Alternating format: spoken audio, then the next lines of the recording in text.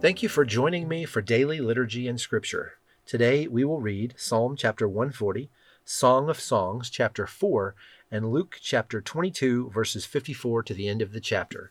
Before we begin, once again, in place of the Apostles' Creed, I will be substituting in a collect. This is the collect for the first Sunday of Christmas. Almighty God, you have poured upon us the new light of your incarnate word. Grant that this light, kindled in our hearts, may shine forth in our lives, through Jesus Christ our Lord, who lives and reigns with you in the unity of the Holy Spirit, one God, now and forever. Amen.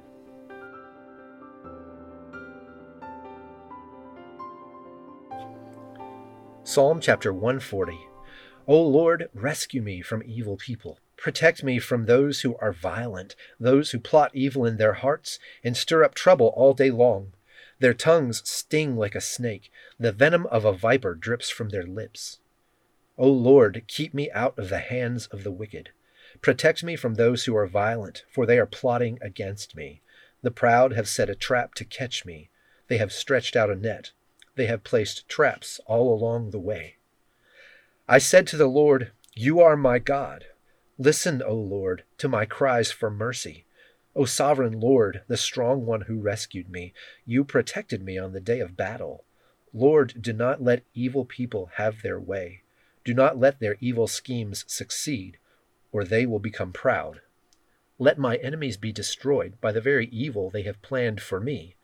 Let burning coals fall down on their heads. Let them be thrown into the fire or into watery pits from which they can't escape.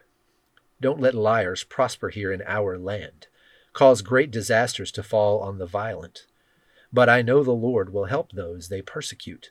He will give justice to the poor. Surely righteous people are praising your name.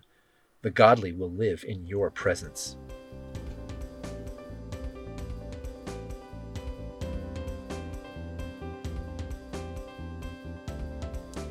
Song of Songs, chapter 4.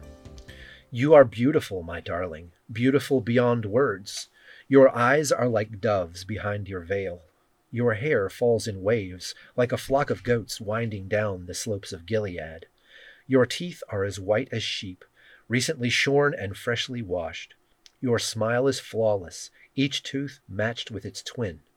Your lips are like scarlet ribbon. Your mouth is inviting. Your cheeks are like rosy pomegranates behind your veil. Your neck is as beautiful as the Tower of David, jeweled with the shields of 1,000 heroes. Your breasts are like two fawns, thin fawns of a gazelle grazing among the lilies. Before the dawn breezes blow, as the night shadows flee, I will hurry to the mountain of myrrh and to the hill of frankincense. You are altogether beautiful, my darling, beautiful in every way. Come with me from Lebanon, my bride. Come with me from Lebanon. Come down from Mount Amana, from the peaks of Senir and Hermon, where the lions have their dens and the leopards live among the hills. You have captured my heart, my treasure, my bride. You hold it hostage with one glance of your eyes, with a single jewel of your necklace. Your love delights me, my treasure, my bride. Your love is better than wine, your perfume more fragrant than spices.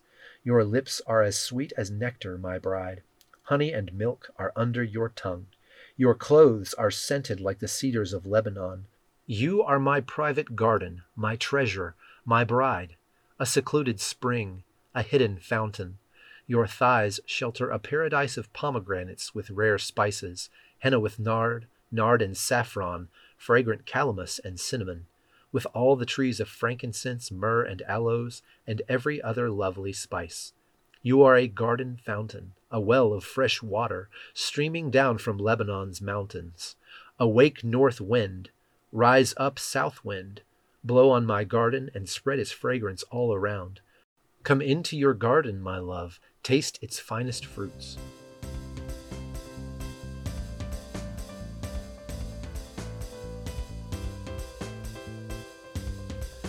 Luke chapter 22, verses 54 through 71. So they arrested him and led him to the high priest's home, and Peter followed at a distance. The guards lit a fire in the middle of the courtyard and sat around it, and Peter joined them there. A servant girl noticed him in the firelight and began staring at him.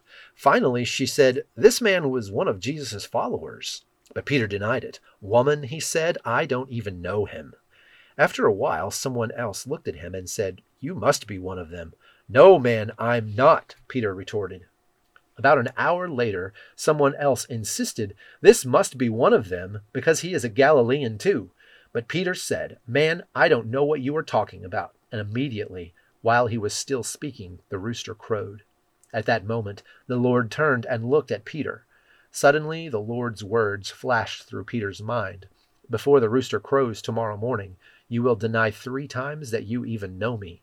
And Peter left the courtyard, weeping bitterly. The guards in charge of Jesus began mocking and beating him. They blindfolded him and said, "Prophesy to us. Who hit you that time?" And they hurled all sorts of terrible insults at him.